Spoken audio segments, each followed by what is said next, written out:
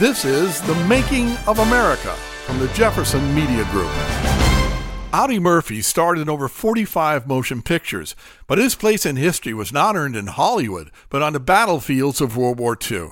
Born in 1925 to a sharecropper's family, at the outbreak of the war he enlisted in the Army. Between 1942 and 1945, Audie Murphy was awarded every military combat award for valor the United States Army had to offer, including the Medal of Honor at age 19, for single-handedly holding off an entire company of German soldiers until reinforcements arrived, and then, while wounded and out of ammunition himself, personally led a successful counterattack.